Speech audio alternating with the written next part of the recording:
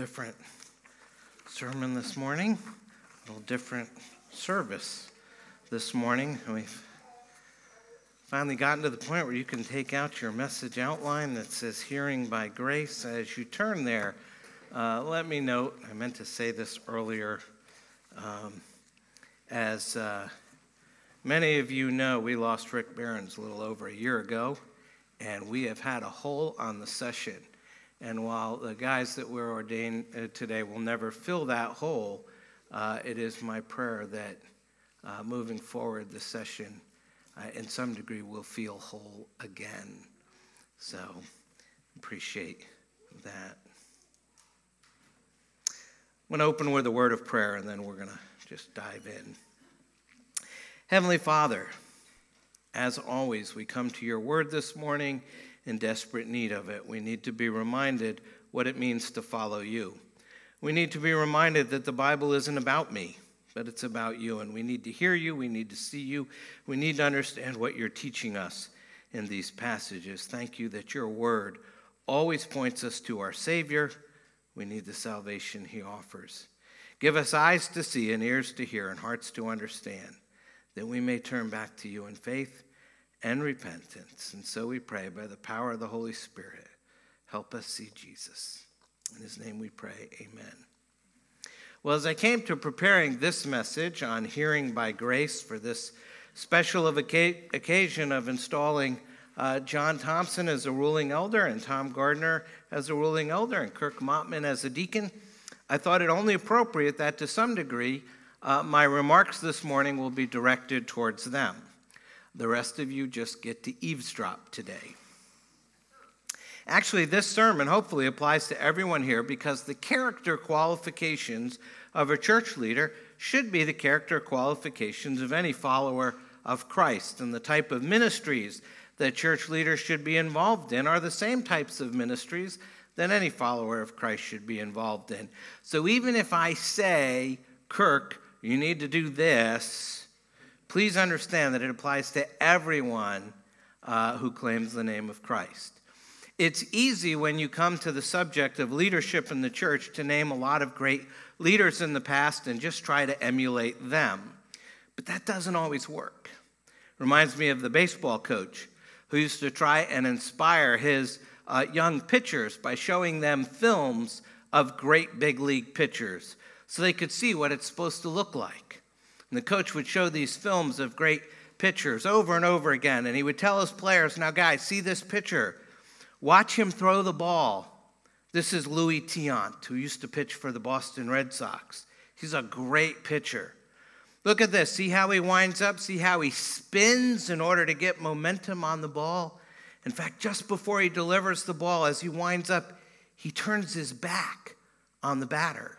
He actually turns his back on the batter in order to get more spin, more momentum on the ball. See that? See how he turns his back on the batter? Now, guys, don't do that. And then he'd show another film, and he'd say, guys, look at this pitcher. This is Fernando Valenzuela. He used to pitch for the Los Angeles Dodgers. He was a great pitcher. Watch him throw the ball. Now, just as he is getting ready to deliver the ball at the very top of his windup, as he reaches back as far as he can go, ready to hurl the ball forward, he takes his eyes off the catcher's mitt. He looks heavenward and he rolls his eyes back in his head. And then he throws the ball. See that? See how he looks away from the catcher, away from the plate? Guys, don't do that. And then he'd show another film and say, now guys, look at this pitcher. This is Dwight Gooden. He used to pitch in New York. He was a great pitcher. He was one of the greatest pitchers of the last 30 years. Watch this pitcher closely. He is almost perfect in every way. See how he winds up? It's almost perfect. He doesn't turn his back on the batter. He keeps his eye on the plate. He's almost perfect. It is a great pitching delivery. See how he does that? You see how he tries to be perfect? You see that pitch? You see how hard he's trying to be perfect? Now, guys, don't do that. Because trying to be perfect will eat a hole in your soul, as it did Dwight Gooden, who tried to fill that hole with cocaine. And what the pitching coach was trying to do for these young ball players was to remind them there is no perfection in our own abilities and in our own strength. You heard that warning already once. And even a major leaguer who's striving for perfection will be defeated if he doesn't recognize that there's a perfection that is beyond him. And what the Lord is trying to do in the passages we're going to look at today, we're going to look at 3 passages, is to take us to, particularly in 2 of them, to virtual major leaguers in the religious leadership of their day. And he's going to try to teach us in these passages that there is a perfection beyond our own abilities. You know, one question that comes up repeatedly in the life of the church, it seems to cycle through at least once a decade. The staff was just talking about this on Wednesday. And it's simply this: when are we going to see another great revival? And I honestly don't have the answer to that, but I have my doubts that it's happening right now. However, I do know what is necessary for a real revival to come. And it's not everyone out there getting everything right and getting their act together and straightening up. It's real, heartfelt, genuine repentance on the part of God's people. And that kind of repentance means really turning away from our sin and really turning back to the Lord Jesus Christ. It's when people see and understand the gospel of God's grace as it's found in Jesus in a striking new way. It's when they stand before God and said, I thought I understood what the gospel was, and I thought I understood grace and who Jesus was, but I didn't. I really didn't understand. But now before God, they open their heart to the working of the Savior and respond to his grace, which works so powerfully in us, and ask that he can use me and change me and make me what he desires, not merely what I desire. And if that's going to be the attitude of the people of God, then someone must lead it. And repentant leaders are what God calls for in this church today. And so in this passage from Isaiah 6, we have a repentant leader, and in Mark chapter 10, where we do not have a repentant leader. And we're going to learn from this sort of inverse image, this reverse image, to look into the mirror of Scripture and say, what is real repentance? And is this what we desire of our leaders? For there's no revival or renewal or spiritual awakening apart from repentance. There's no healthy church apart from repentant leaders. So then if this is true, then the starting place for real leaders is real repentance. Real repentance. Turn with me to Isaiah chapter 6. And it's there in your outline. If you're not sure where it is in your Bible, you can open to the middle, and probably you will be in the Psalms and go to the right. And you'll find Isaiah.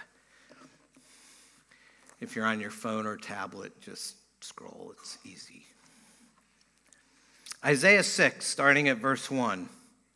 In the year that King Uzziah died, I saw the Lord sitting upon a throne high and lifted up, and the train of his robe filled the temple. Above him stood the seraphim. Each had 6 wings. With 2 he covered his face, and with 2 he covered his feet, and with 2 he flew. And one called to another and said, Holy, holy, holy is the Lord of hosts. The whole earth is full of his glory. And the foundations of the threshold shook at the voice of him who called, and the house was filled with smoke. Real repentance has 3 parts. It may have more, but it has at least 3. And the first part involves looking at God, and the second 2 parts involve looking at ourselves. And to understand what these parts really are, we have to go back to the Old Testament and to this great prophet Isaiah. And we're going to look at his holiness. That should be the first blank in your outline. Are there blanks in the outline? I sort of did this on the fly. But that should be the first one. Look at his holiness. It's the first understanding of what repentance is, by understanding who God is, that he alone is holy. There is none like him. He alone has the perfection that righteousness requires. God is wholly other, pure, and apart. He is holy. About more than 20 years ago, probably 22, 23 years ago, I went to the Georgia Dome There was a pastor's conference, and there were 50,000 pastors there. And one of the speakers there preached on this passage from Isaiah 6. And as they heard Scripture speak of the angels responding in heaven, "Holy, holy, holy is the Lord," the speaker had the men chant from to one another from one side of the stadium to the other side of the stadium. And you heard this word, holy, echo from one stadium wall across to the other stadium wall, and then back. They took turns, and pretty soon, just like the whole stadium was filled with this chant going back and forth and bouncing off the walls, and it was coming at you from every direction. And you begin to get an idea, a small taste of what it would be like to hear the holiness of God proclaimed in heaven. As this echo, holy, holy, holy, was going back and forth, you saw men get up out of their seats and get down on their knees. Some fell on their faces before God, saying, "This is what the holiness of God requires. It makes me look at my sin." Look at my sin. That's the next blank. Because in the next verse, Isaiah 6:5, we read, "And I said, woe is me, for I am lost, for I am a man of unclean lips, and I dwell in the midst of a people of unclean lips, for my eyes have seen the King, the Lord of hosts." And like the prophet Isaiah, when we're confronted with the holiness of God, do we get down on our knees and say, "Woe to me, I'm a sinner, I am ruined, I am undone"? Is that how we react? You know, the Apostle Paul says in Romans 3, "None is righteous, no, not one. No one understands, no one seeks for God, for all have sinned and fall short of the glory of God." This is my first understanding. There is none righteous, no, not one, before the holiness of God. That he is good and there is none like him, not even one, especially not me. Because beyond the recognition of the holiness of God is the recognition of the reality of our sin. And Isaiah saw that immediately. We're going to switch over to Mark 10, and we're going to come to a young man who doesn't see it at all. We're going to come to a young man who says, "Look at my works. Look at my works." Look at Mark chapter 10 with me for a moment. It's an unusual passage to use for a text on leadership because here we have a leader who doesn't do what we want. Let's see what Jesus teaches about repentance from this passage on the rich young ruler. Mark 10, starting at verse 17. As Jesus was setting out on his journey, a man ran up and knelt before him and asked, "Good teacher, what must I do to inherit eternal life?" And Jesus said to him, "Why do you call me good? No one is good except God alone. You know the commandments: do not murder, do not commit adultery, do not steal, do not bear false witness, do not defraud, honor your father and mother." And he said to him, "Teacher, all these I have kept from my youth." And Jesus, looking at him, loved him and said to him, "You lack one thing. Go, sell all that you have and give to the poor, and you will have treasure in heaven, and come, follow me." Disheartened by the saying, he went away sorrowful, for he had great possessions. Now we're at a passage where Jesus, in front of the disciples, comes face to face with a major league religious leader. And in effect, he tells his disciples, "Now guys, you see that? You see how that guy is striving for perfection? You see how he thinks he can do it all on his own? That he thinks he's going to be accepted before God because of his own perfection? Now guys, don't do that. You must repent. Turn away from the sin in your life and turn to Christ. There must be an understanding in you, each of you, before God's people, of this need for God that's beyond your doing, beyond your works. There's a gap between God's perfection and your performance that you can't bridge with your own actions. And if you don't know that, you don't really know God, and you certainly cannot lead God's people. After all, what characterized true repentance in Isaiah's life is clearly missing in the life of this rich young ruler. There's no awe of God's holiness. There's no loathing and hatred of his own sin.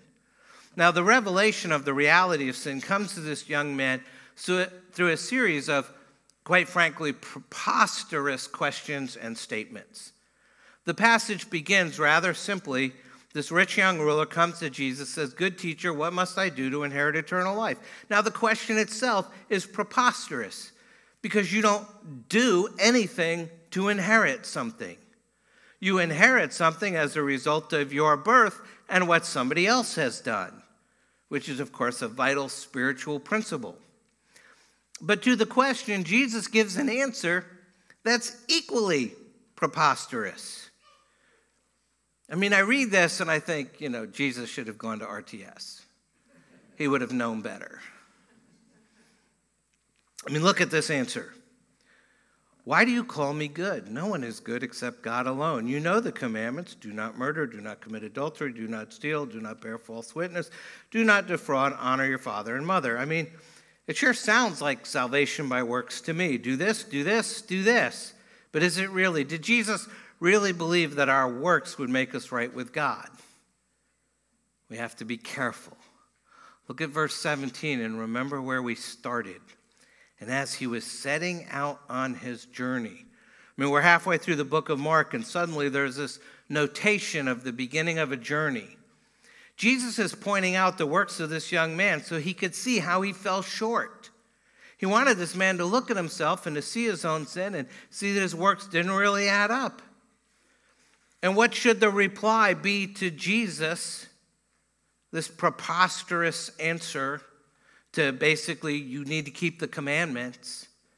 If you're really able to see yourself, you'd say, "Jesus, that's impossible. I can't do that perfectly." But what does the young man say? Jesus has just told him that only God is good. But how does the rich young man respond? Jesus tells him, he lists the second table of the law, the next group of commandments, 5 through 10. Do not murder, do not commit adultery, etc., etc. And he gets this answer, "I have. I've kept them all since I was a youth. Nothing but net." Wait a minute. Jesus has just said that only God is good. And then this guy says, "Me too. I'm good too." And in saying this, he violates the first commandment, because he's placing himself on level ground with God. To the Jewish mind, this would have been blasphemy. So to reveal his sin, to make him understand the reality of his sin, to make him see his need, Jesus gets right to the point. There's no lofty theological argument. He simply says, give it up. Give up your money. This man's been living for himself. His great need was one of repentance. And it begins with this confession: not only is God holy, I am not. And my works can't make me holy. Repentance is necessary because real repentance brings real grace. Let's move on in Mark 10. See, this incident happened at the beginning of his journey, but we already know where the journey ends. Look at verses 33 and 34 of Mark chapter 10 and look to the cross. Look to the cross. It says, Jesus is saying, "See, we're going up to Jerusalem, and the Son of Man will be delivered over to the chief priests and the scribes, and they will condemn him to death and deliver him over to the Gentiles. And they will mock him and spit on him and flog him and kill him. And after 3 days he will rise." Did Jesus think our works would save us? No, he knew where he was going. He knew what he was going to do. He knew why he had to do it. Because of the holiness of God, because of the sinfulness of our sin, because our good works would never be good enough. That's why when the young man says, "I'm good enough," Jesus says just a little bit more. Give it all away, come follow me. Because if the young man had followed Jesus, where would that road have led? He would have followed Jesus day after day, mile after mile, miracle after miracle, all the way to the cross. Because without the cross, there is no hope. And without the cross, there is no grace. And if you're going to be one of God's people and you're going to lead God's people, you must understand this gospel, this message. God is holy. You're not. Your best is not good enough. But if you repent of trying to do it all by yourself and turn to Christ, then you have hope. because Jesus made it right at the cross. He took your worst and gave you his best, and by grace and grace alone, you're saved. So we see that real repentance brings real grace to real people. Real repentance brings real grace to real people. Now, John and Tom and Kirk, you're all sort of sitting in a line there, so this is easy. We finally gotten to your part, which is really all our parts, but this morning, especially, it's your part. How are you going to bring real grace to real people? Well, for the rest of our time this morning, I'm going to focus on the ministry of the deacons because we just don't do that very often. But again, everything I say is not just for Kirk or for the other deacons, but also for John and Tom and the other elders and for every Christian in the room. Now, traditionally, we say deacons have responsibility for three things, the three M's: maintenance, money, and mercy. It's not entirely right, but it's usable for our purposes. So how do you bring real grace to real people in those areas? How are you, as the Apostle Peter says in 1 Peter 4, as each has received a gift, use it to serve one another as good stewards of God's varied grace. Whoever speaks as one who speaks oracles of God. Whoever serves as one who serves by the strength that God supplies, in order that in everything God may be glorified through Jesus Christ. To him belong glory and dominion forever and ever. Amen. So how are you going to be good stewards of God's varied grace? Some versions have it, how are you going to administer God's grace in its various forms? Well, first we're going to start with holiness and the holiness inside. You see, Kirk, your job really isn't about maintenance or setup, although we want all of our stuff to be well cared for. It's not really about good stewardship of those things, although we want to show good stewardship. It's about holiness, specifically the holiness of God. If you read through all those really boring parts of Leviticus, God's giving his people instructions for the tabernacle, detailed, specific, painstakingly accurate, boring instructions. What's the point? Why does everything have to be done just so and built just right and kept up so well? Because of the holiness of God. Because when you come to worship the Lord God Almighty, who is holy, holy, holy, you're coming to stand on holy ground. You're coming into a sanctuary, which literally means a holy place. It may look like a middle school auditorium to you, but when God's presence fills this place, it becomes a sanctuary.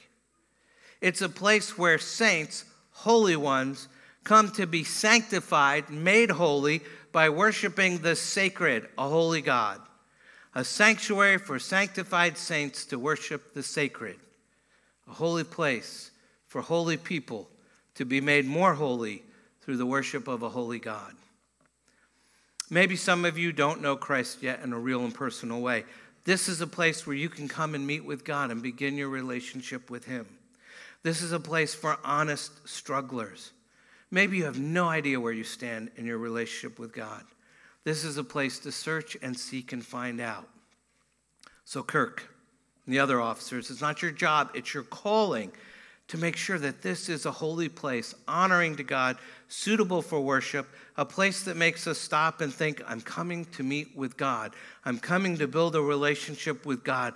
I'm entering holy ground. That's why this, as hard to believe as it may be, is a sanctuary. And it's your calling to keep it that way. So Kirk, when we say maintenance or setup, you need to hear holiness. The first part of your call is to the holiness inside. The second part is to set sin aside.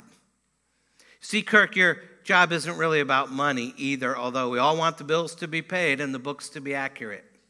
It's not really about good stewardship of our finances, although we all want to show good stewardship and see our money spent wisely for God's work. It's about sin.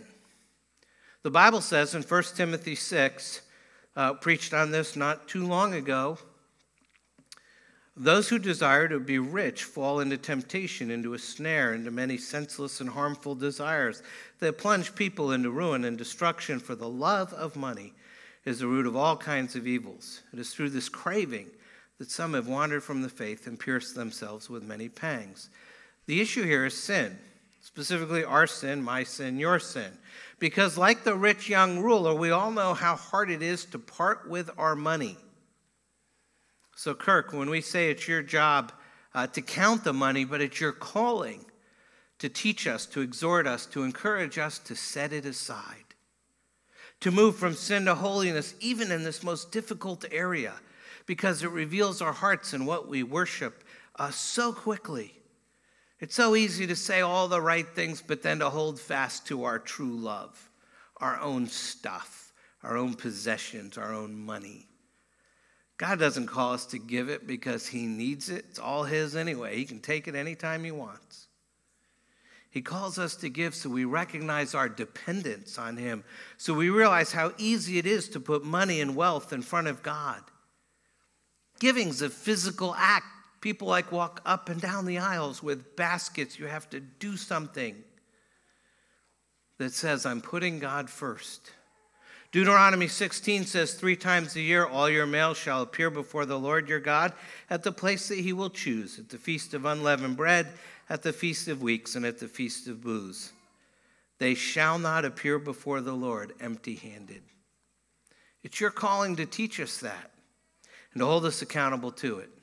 So, Kirk, when we say money, you need to hear because of sin. First part of your call is to holiness inside.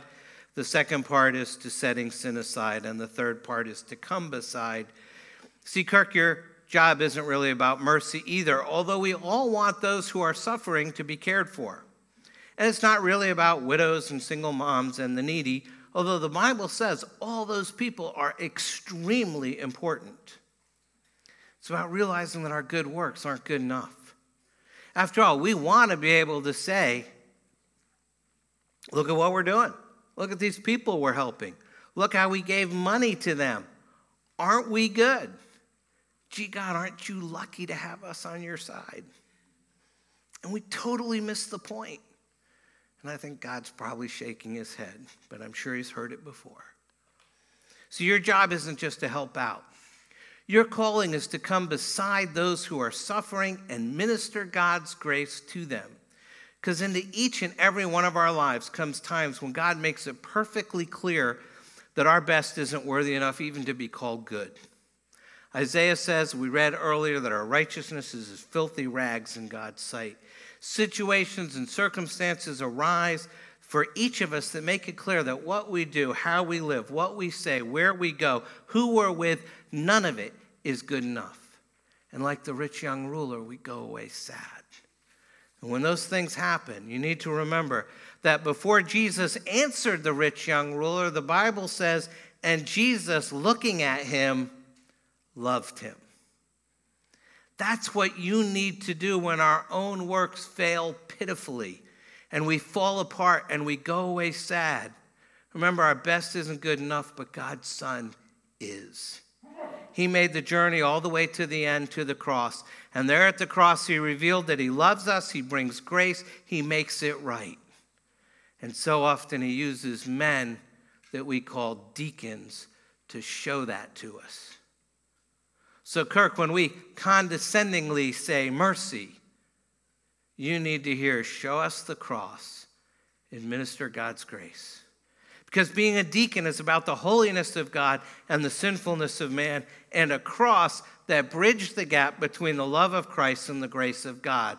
Kirk, Tom, John, your calling is to take that love and that grace into that gap between God's holiness and our sinfulness. That's what being an officer in the church is all about. Some of you are familiar with probably the greatest American theologian, Jonathan Edwards. Great preacher, led many people to Christ. And one time he was leading a prayer meeting for men who thought that God was leading them into positions of church leadership. And it was for all of New England, and 800 men showed up. And they were there. They thought God was calling them to leadership in all the churches scattered throughout New England. And they were there to pray. And just before the meeting started, Edward received a note from a woman waiting outside the hall. She asked in her note, These men pray for her husband, who's sitting in the hall among them. And she described him in the note, which Jonathan Edwards read out loud. He is a man who in spiritual pride has grown cold and insensitive and harsh, even to those he loved. And she described him so carefully and completely and so well that Jonathan Edwards thought it must be perfectly clear to this man who he is. And so he asked, would the man that this note so accurately describes, who's under the sin of spiritual pride, please raise your hand so that we can pray for you? And 300 men raised their hands. God used this woman's note to reveal who is really ready for servant leadership. And it was the 300 who raised their hands, not the 500 who kept their hands down. It was those who were ready to repent and be prayed for, not those who thought they were doing it right. Because Kirk and Tom and John, if you're going to lead these people, you have to understand this gospel, this message. God is holy, you're not. Your best isn't good enough.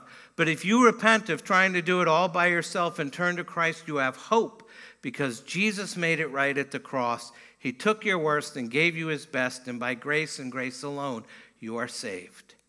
So we see that real repentance brings real grace to real people, often through servants that he calls deacons and elders, who when we speak to them, hear by grace the call to holiness inside, the call to set sin aside, and the call to come beside and administer God's grace to people like me and to people like you, bringing good news to people for whom life has become bad news, for this day forward. And all God's people said, amen.